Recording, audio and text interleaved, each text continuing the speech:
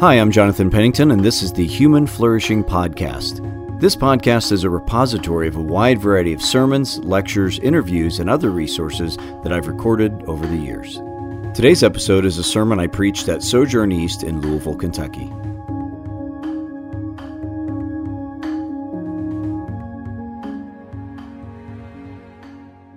As we welcome Jonathan Pennington to the pulpit to preach, I want you to join me in today's scripture reading from Exodus 33 and 34. And so if you're able, I invite you at this time to stand with us for the reading of God's word.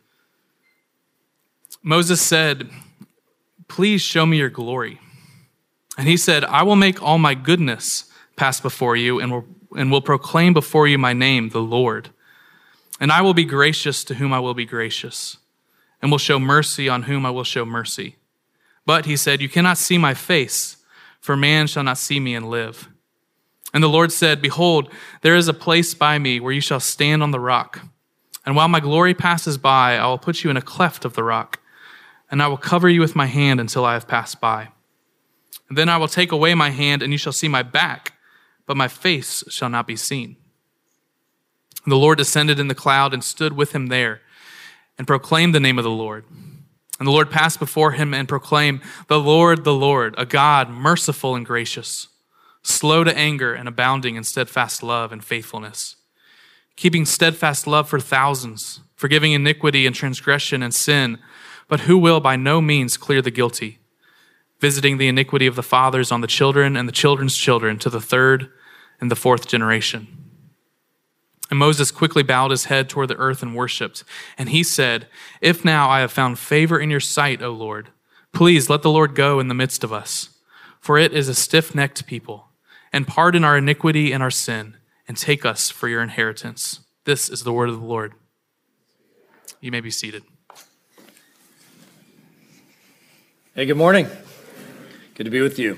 I'd like you to imagine with me that you are an adventure hardcore backpacker, one who likes to backpack by yourself several days deep into the wilderness, far from all civilization, and just live in the wild. Some of you I know actually are like that. Some of you are the exact opposite of that. But either way, if you can just imagine with me. So imagine that you are deep in the wilderness in Montana. You're a few days hike away from any civilization, and you're going down an incline, and you slip, and you fall, and you lose your backpack. It's lost, and you tear the ligaments in your knee so badly that you can't walk. And so you're completely helpless and powerless. And you've been this way for about 12 hours now. The cold is setting in, and you're getting desperate. And then, completely unexpectedly, you see like the dust of something coming towards you, and it's clearly a vehicle. It's a long ways off, but it comes towards you. And then eventually, across all this roadless terrain, this huge black F-350 pulls up, right? And out steps this muscular, powerful, competent man, and you can't believe it. You're saved. I mean, there was no hope for this. Now, the situation is a little unsettling because you don't know where this guy has come from, and most oddly, he's completely masked and doesn't talk to you. And I know masks don't sound weird, but imagine normally that would be weird, and especially out in the wilderness, and he doesn't talk to you, only communicates to you with hand signals. But what else can you do? So he helps you, gives you some food and medicine, opens up the back of his truck, gives you what you need, picks you up, puts you in the cab of the truck, and you go off on your journey. And the going is slow, but he gives you all that you need, and you're going along. And again, he still doesn't talk to you. So he's masked. He only communicates with hand signals, doesn't say a word. But you see that he's clearly a competent person. At one pit stop, you almost step on a rattler. He grabs it and takes care of it. So you're very impressed. But as the journey goes on, you begin to worry, like, who is this guy? Can I really trust him? And why won't he just take off his mask and let me see? Is his face cruel, or is he a nice person? Who is this? And so maybe it's from just delusion of dehydration or just paranoia, but at the next stop, he goes away from the truck for a little while, he's doing something, and you decide you're gonna slash all the tires and puncture a hole in the gas tank. And then he comes back. What's he going to do? I start with this imagined situation, as weird as it may be, because the story behind our biblical text for today is remarkably similar to us. Instead of it being you or me in the wilderness, it's the people of Israel. And instead of this mysterious masked man, it is God himself. And the question is, what is going to happen? Well, today as we continue in our Advent series of messages that are all focusing on God revealing himself to the world, we're going to look at this story from the Old Testament book of Exodus where God's people are in a desperate situation and then God shows up. But the story ends up being not so much about God's power to rescue, though he does that. It's about God revealing to the world what he is really like. So I'm going to pause and pray once more, and then we're going to jump into our story of Exodus and see how it comes all the way down to Jesus and the story of Christmas. So let me pause once more and pray for God to open our hearts and minds. Our Heavenly Father, we are glad to acknowledge that this work of opening the Bible and talking with each other and singing and all these things, this is not just a human activity. We need you to reveal yourself, even as you did to Moses and Abraham and Isaac and Jacob and millions of other people. We need you, God, to speak to us now. And so we'd ask you in Jesus' name that you would do that. And we pray in Jesus' name, amen. So if you have a Bible, if you want to turn to the book of Exodus, you can, or we'll put some verses on the screen there. Maybe you're brand new to the Bible. Maybe you've been reading it for decades. Either way, I bet the story that we just heard read in the scripture reading and that I'm talking about here is probably not super familiar to you from Exodus 33 and 34, even though it turns out to be a hugely important story in the Bible that really resonates and reverberates throughout the rest of the Bible. In the beginning of the book of Exodus, we meet Israel. We find Israel, God's chosen people. You remember the descendants of Abraham, Isaac, and then Jacob. God changes his name to Israel. We find them, the chosen people, the blessed people of God, not living in prosperity and shalom, but instead in a foreign nation, Egypt, as slaves, as a poor class of slaves in great bondage in Egypt. But God shows up.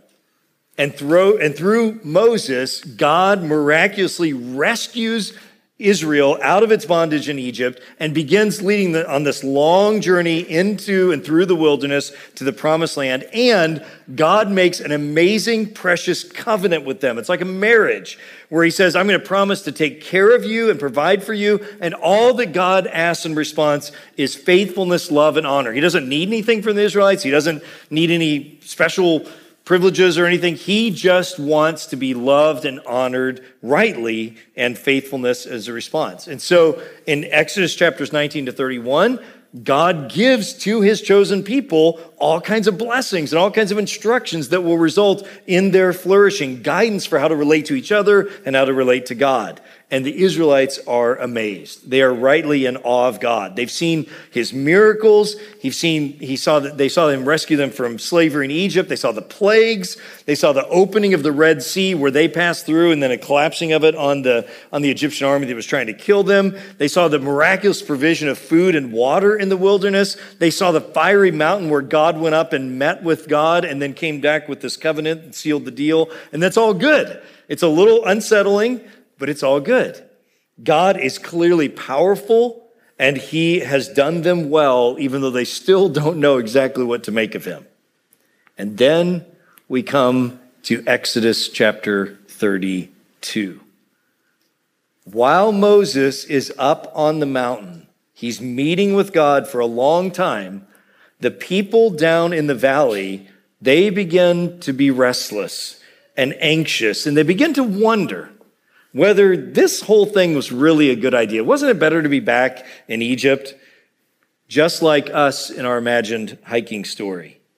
And then they do what is certainly one of the stupidest things in the history of humanity. Even though the true and invisible God has just rescued them and provided for them and offered them a special covenant relationship, they decide that instead of that, they would rather have a statue God, just like the rest of the world. Because you see, a statue God is super convenient because you can see it, you can move it around, you can make up stuff about what it wants and needs. You don't have to have a personal relationship with the statue God. It's a power that you can manipulate when you need something.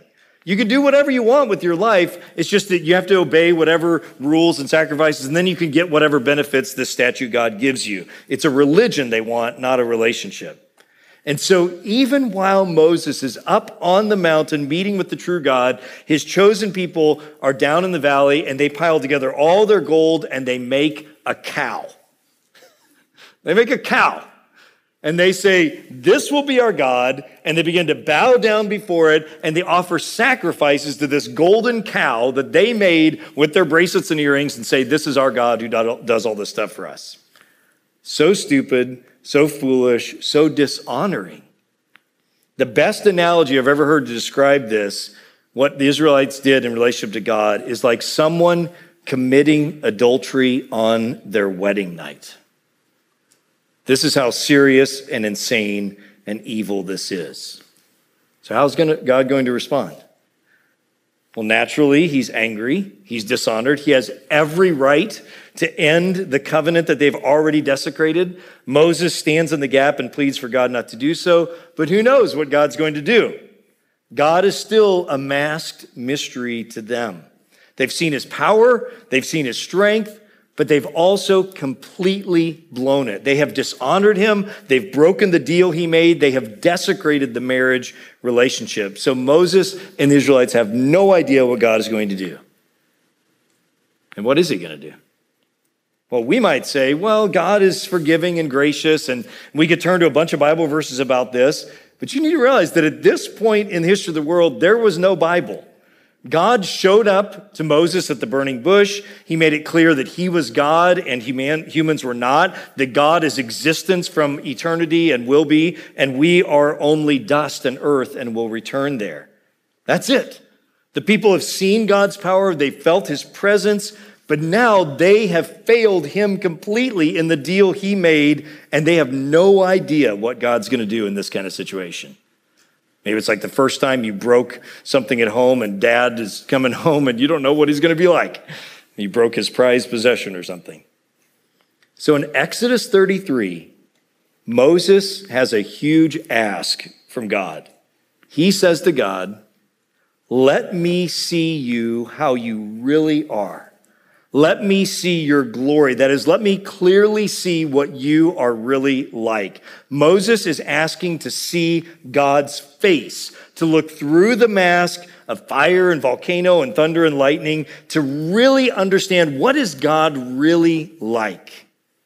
Because, you can know someone from a book or hearsay or seeing someone from across the room at a party or something.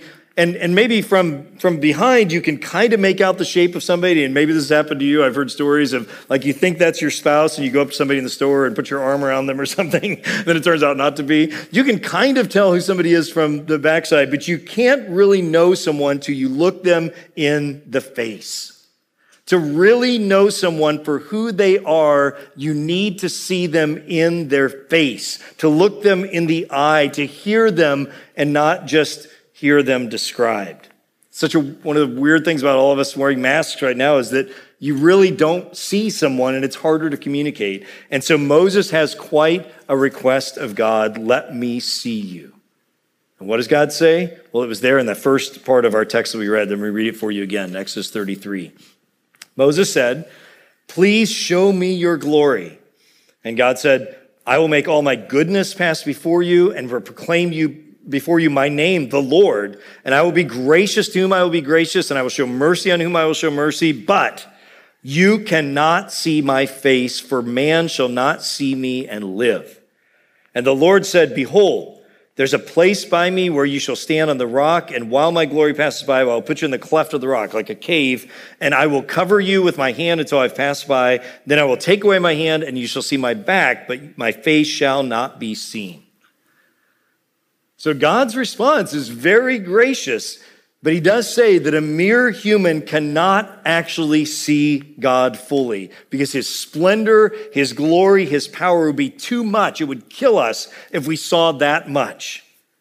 But God does freely choose, he says, to graciously reveal himself to whom he will, and he's going to let Moses see a glimpse of his glory, just catch the contrails of God as he goes by, the beautiful power from behind. And so God directs Moses to go up on the mountain.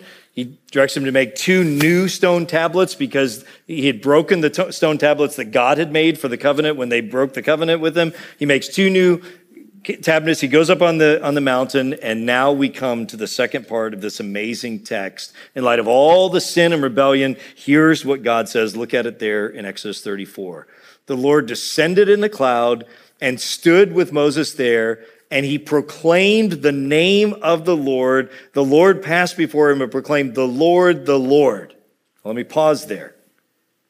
This is the name that Dr. Plummer talked about last week, that God reveals himself as Yahweh, his personal name. He's going to give his name away to his people. And notice that he says it says that 5 times, right in this one verse or two here, 5 times the Lord. And notice especially that it's repeated, the Lord, the Lord. This is the only place in the entire Bible where God's special name is put right next to each other. The Lord, the Lord. The only place, which means this is super emphatic. What God is about to reveal about himself is the clearest thing he has said or really will ever say in the Bible. So what does he say? Look at it again. The Lord passed before him and proclaimed, the Lord, and here it is. What's God like? A God merciful and gracious, slow to anger, and abounding in steadfast love and faithfulness, keeping steadfast love for thousands, means thousands of generations, forgiving iniquity and transgression and sin, but who will by no means clear the guilty, visiting the iniquity of the fathers on the children and the children's children to the 3rd and 4th generation. So this megaton description of God has 5 qualities and 2 characteristics of how God acts. Look at it. 5 qualities of how God is. He is the repeated, the Lord, he's merciful. We could also translate that as compassionate, that God has a gut level emotional reaction of sympathy and tender heartedness toward those in need.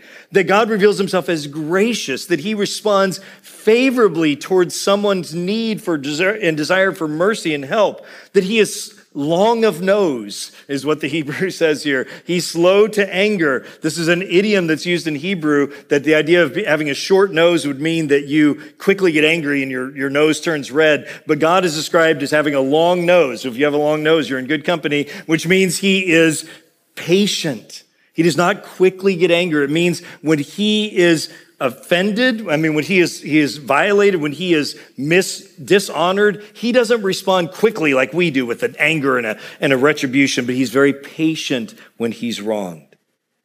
And then most of all, it's emphasized with us, he's abounding in these last 2 things. This is the culminating thing. He's abounding in this pair of last things, Hesed and Emet. Hesed and Emet, which we translate the first one. There's no good English word for this, the single word to describe this idea, but Hesed means something like steadfast love, or the combination of love and loyalty in a covenant relationship. Even when the other party is faithless and dishonoring, the idea of Hesed is that God has a steadfast, abiding, loyal love. And faithfulness, or emet, sometimes we translate that true, but it's not true in the kind of flat scientific sense of like data that corresponds to reality, but true in the way that a piece of furniture can be true, or in the way that a building can be true, or in the way that a friend can be true in a time of trouble. That means faithful, trustworthy, count-onable. In fact, I'd like you to say those 2 words, Hesed and Emet. Hesed and Emet. Those 2 words go together a lot in the Bible to describe God, and those are probably the most important descriptions of God in the Bible, that he is always Hesed and Emet. He is always steadfast, loyally loving in a covenantal way, and he is reliable. And notice that these 5 descriptions of God are all deeply relational. He could have shown up and said, I'm powerful, I'm independent, I'm free, I can do whatever I want, which is all true. But the way he chooses to reveal himself is deeply relational. that he's patient and kind and loving and forgiving and very slow to be angry. I said there were 5 characteristics of who God is. And then do you notice the 2 acts?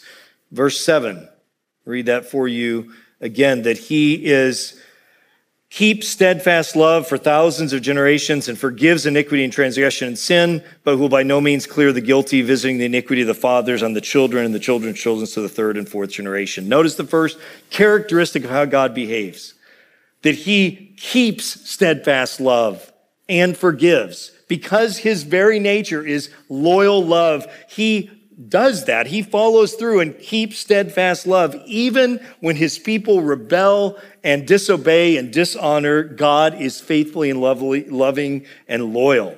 And notice that he forgives iniquity, transgression, and sin. The Bible gives us 3 different words here that overlap. The point is, every kind of transgression, every kind of a sin that you can imagine, even those most secret ones that you don't want anybody to know about you, God says, I forgive people their sins. It's covered. But then there's also this other part of how he behaves. He says he visits iniquity to the 3rd and 4th generation. And I'll have to admit, this is confusing. Everything in me wants to sort of take out a little marker and mark that verse out, don't you? And part of me wishes this wasn't here, right? Because it seems so disturbing and unsettling after all that God has just said. This seems like it kind of it kind of qualifies this or makes it somehow not as important. But that would be a huge mistake, to not listen to the whole counsel of God, to try to think that we're wiser than God. Why does God say that he visits the iniquity to the 3rd or 4th generation? What does it mean? There's a very important truth here. Let me point out 2 things of what this means. First of all, it means that the revelation that God is forgiving and compassionate, that's his very nature, that doesn't mean that there's just a blanket amnesty for everything that happens in the world, all evil and rebellion. If so, God would not be just, and there would be total chaos all the time. To be forgiven, we must repent and align with God. In other words, God is making clear to Moses that his very nature is merciful, but that doesn't mean unrepentant rebellion is just looked over and that God doesn't care that they made a golden calf and are dishonoring him and broken their relationship with him, or serial killing or rape or any number of other sins. These are forgivable, but only through repentance. God doesn't say there's a blanket amnesty, do whatever you want. If God were this way, it would be a violation of his own faithfulness to justice. There is an appropriate justice to what God says here. He is abounding in forgiveness, but he doesn't simply turn a blind eye to sin. We wouldn't want him to. But this also means, I think more simply, that sin has consequences even when it is forgiven. Sin does have consequences that affect other people and us, even when it's forgiven. Even when we are forgiven, that doesn't magically wipe away damage that we have caused to ourselves and others physically, emotionally, mentally, relationally. For the Christian, I do think it means a lot of that damage is often mitigated and you can find healing, but our sin does affect us and other people even if we are forgiven, and it often does for generations. I always think of King David, who was clearly a man of God and who found forgiveness. He writes many psalms about the forgiveness he received. But if you know David's story, for the next several generations, it had a major effect in his sons and the problems they ran into, the rebellion against him, the suffering in his own life that came about. And David would be the first to say, I brought this on myself, even though God has forgiven me. And this is, friends, why we should never be cavalier about sin. I've heard people express this sentiment, especially guys I've heard a lot of times say, well, I've already blown it, so I might as well go all in. Or I'll do this and ask for forgiveness later. But that's a fundamental misunderstanding of what sin is. It's not just a transaction where you've broken something and then forgiven. It has effects. When we sin, we add bad and evil into the world, and that can affect generations to come, even though we can be forgiven. So this reference to sins affecting 3 or 4 generations, it's not saying that God is like vindictive or petty or arbitrary. Those would be the exact opposite of all that he just revealed himself. He is fundamentally forgiving and patient and kind. But it does mean that we must repent. And it does mean that there are consequences to our choices. There's always a mystery to his wisdom that we cannot grasp. And even though, notice, that it says that sin has consequences. He says 3rd or 4th generation, but the comparison you're supposed to feel is that God is generous to thousands of generations, incalculable, he says. And even for many of you who have experienced generational sin, effective sin of your parents or grandparents, you know, many of you, that even that can be broken through God's grace, right? Some of you had horrible grandparents who did things to you, or parents or others, and yet God stepped in and intervened and broke the chains and broke the pattern and is using you to make a new way. Amen? I was talking with one of you this week who was just sharing very personally about the story of how harsh and demanding and never happy was his father and how devastating that was. And yet, by the grace of God, the son became a Christian, and it did different and did better by his own children. And even in a super grace, the father later became a Christian as well. Beautiful, a beautiful story. And that's what God can and does do. And I know that's your story as well. So I think we can sum up these 7 characteristics, these 7 descriptions of God is super abounding in grace and a very small minor note, an appropriate judgment when necessary. But super abounding in grace, overflowing in his relationship with us. So the whole thing comes about because of Moses' bold request. How does Moses respond? Look at our last verse there or so. So Moses quickly bowed his head to the earth and worshiped. And he said, "If now I have found favor in your sight, O Lord, please let the Lord go in the midst of us, for it is a stiff-necked people, and pardon our iniquity and our sin, and take us for your inheritance." So the appropriate response to all of this glory and revelation is humble and awe-filled worship. It's a bodily response. It's singing. It's because it's once you see God clearly, then you can see yourself clearly.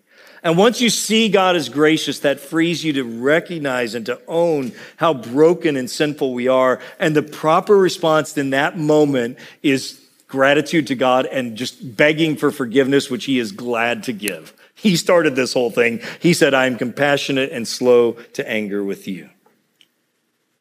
So, what does all that have to do with Advent and Christmas? Well, the answer is everything. Because have you ever noticed how that crucial story of Exodus 33 and 34 is picked up right at the beginning of the New Testament in the 4th gospel, in the Gospel of John, when John is laying out his whole beautiful gospel, how he thinks about Exodus 33 and 34. Let me read for you from John chapter 1.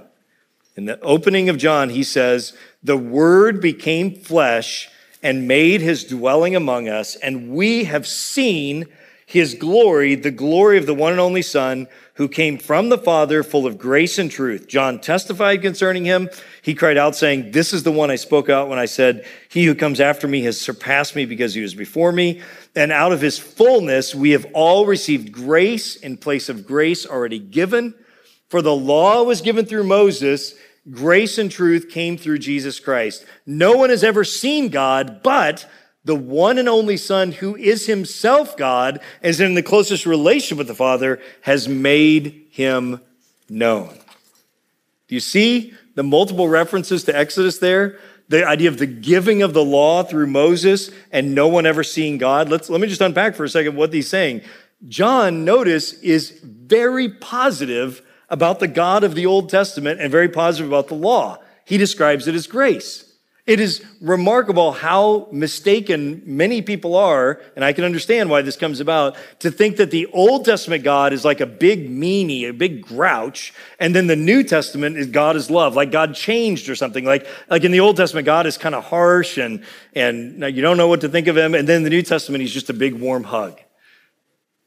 That is fundamentally mistaken because we just saw in Exodus when God reveals himself at the beginning of Israel's story. How does he reveal himself? Not as an aloof, mean, grouchy person, but as gracious and kind and loving and compassionate and slow to anger. The same God of the Old Testament is the same God of the New Testament. He doesn't change. He is the same yesterday, today, and forever. And so there's no change in God's nature. He has always been gracious and kind and loving. And that's why John says that what came through Jesus Christ was grace upon another grace that had already been given. The law was a grace. The law was God revealing himself and making a gracious covenant relationship with his people. So what's the difference? The difference between what has happened through Jesus Christ and what happened through Moses is that Moses was a human instrument through which God gave this grace of the law, but now the incarnation is God himself taking on flesh and becoming in flesh grace and truth. Do you hear those words, grace and truth? That's Hesed and Emet, translated into Greek, translated into the New Testament. Hesed, steadfast, loyal love. This is a description of God's grace towards us, that his attitude and his heart toward us is patient and kind and loving and compassionate. And true, that's this same word, that's this Emet idea coming into the New Testament as faithfulness. So to describe Jesus Christ as full of grace and truth is saying he is the very embodiment, the incarnation of all that God revealed to us as he did way back in Exodus 34. And you see the difference between Jesus and Moses here also fundamentally focuses on the ability to see God in the face. As John says, no one has seen God but Jesus, who is divine himself. Jesus does see God face to face. He is with God in the beginning because he is divine. And now he in turn, through his incarnation, reveals and manifests the seeing of God to the world. Moses asked to see God's glory, but no one fully could. But now what we are celebrating at Christmas and central to the Christian faith is that the Word, God himself, became flesh and dwelt with us, and we can see his glory. We can actually see God for the first time because we see Jesus. In his person, Jesus manifested the character of God. He didn't just point to it like Moses did.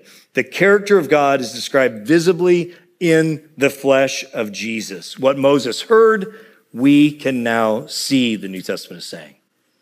And this, friends, this is the Christian hope and belief. This is why Christmas is more than warm memories and sentiments and presents, all good stuff that I love. But Christmas is claiming that the invisible, mysterious, all-powerful, ultimately unknowable God of the Old Testament has now become visible, revealed, willing to be weak, and knowable through the incarnation of Jesus Christ. That is what Christmas is actually saying, that reality, the God who made us, has become flesh. Listen to the words we sing from one of the best carols of all time, Hark the Herald. It says, veiled in flesh, the Godhead see. Hail the incarnate deity. Before God was veiled, if you go on in Exodus, you'll see that it talks about Moses had to wear a veil, and God was still ultimately veiled. He's in the Holy of Holies behind a veil. Now the veil is ripped away because God has become flesh, and we can see. Veiled in flesh, the Godhead see. You can actually see God in Jesus Christ. That is amazing. So what does this mean for us today as we head into Christmas? Well, I was reminded this week of the famous quote by A.W. Tozer. Maybe some of you know this. What comes into our minds when we think about God is the most important thing about us. What comes into our minds when we think about God is the most important thing about us. Why? How do you really view God today in relationship to you? I mean, really. What do you think God thinks about you? Do you really believe that his heart and actions towards you are what we just read?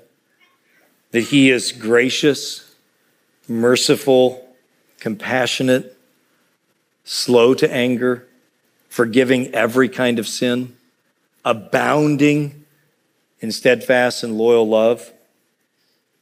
When we think about God, that is the most important thing about us, because what you and I think about how God views you shapes and marks and stamps and guides your life more than you realize. You see, we all have this recording playing deeply in our souls about ourselves, telling us. We have sentences and statements and stories that shape how we view ourselves, and they tell us what we think about ourselves and how to relate to the world. And we've gotten this recording fundamentally from our parents. If you pause and listen to it, you'll hear that many moments from early on and things your parents said to you, but also our siblings and our friends and advertising and experiences we've had in the world. And that recording is going on all the time. You may have learned to not try to listen to it by covering up with success and achievement and escape because it's too painful. But that recording probably has some good words in it, but I'm sure there's lots of bad as well. You're not attractive enough. You need to hide this shameful thing about yourself. You're a hassle.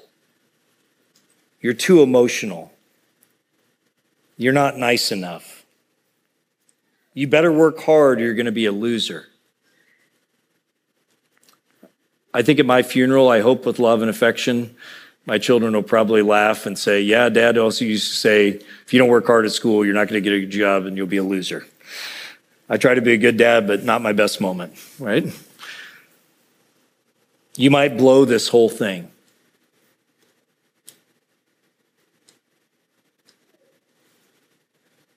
You have voices telling you about yourself that are deep. And I guarantee you there are wounds in those voices as well.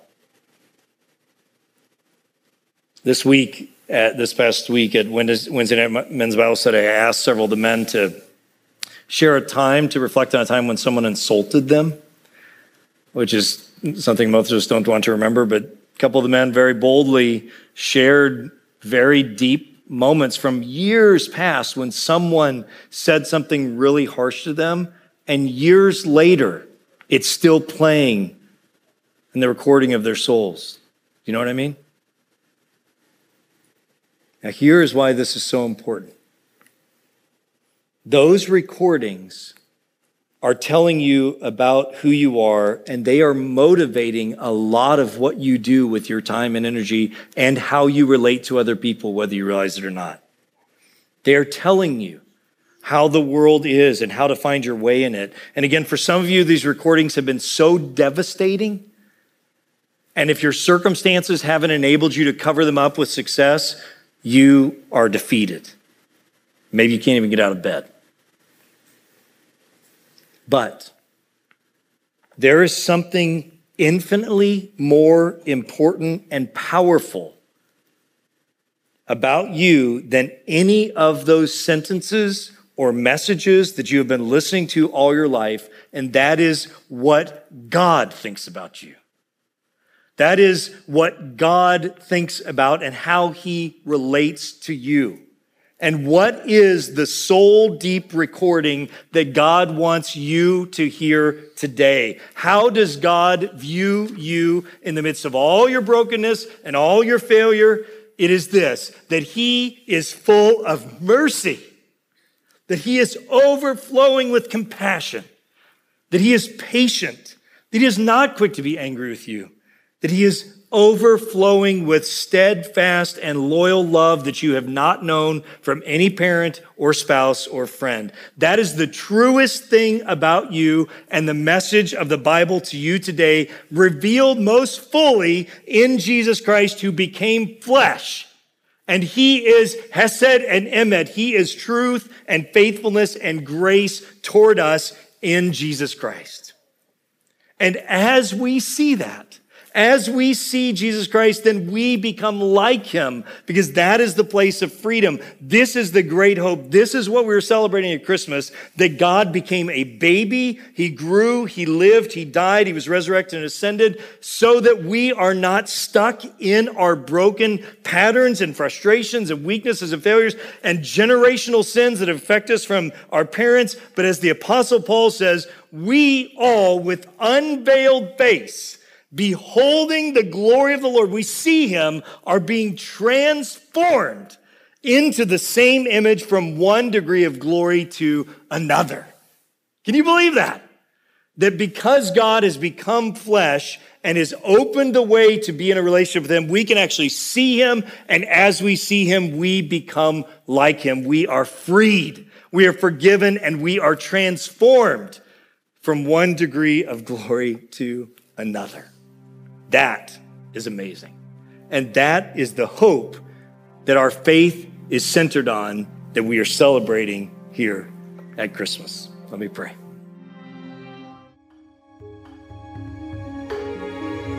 Thank you for listening to the Human Flourishing Podcast. To learn more or get in touch with me, visit my website, jonathanpennington.com.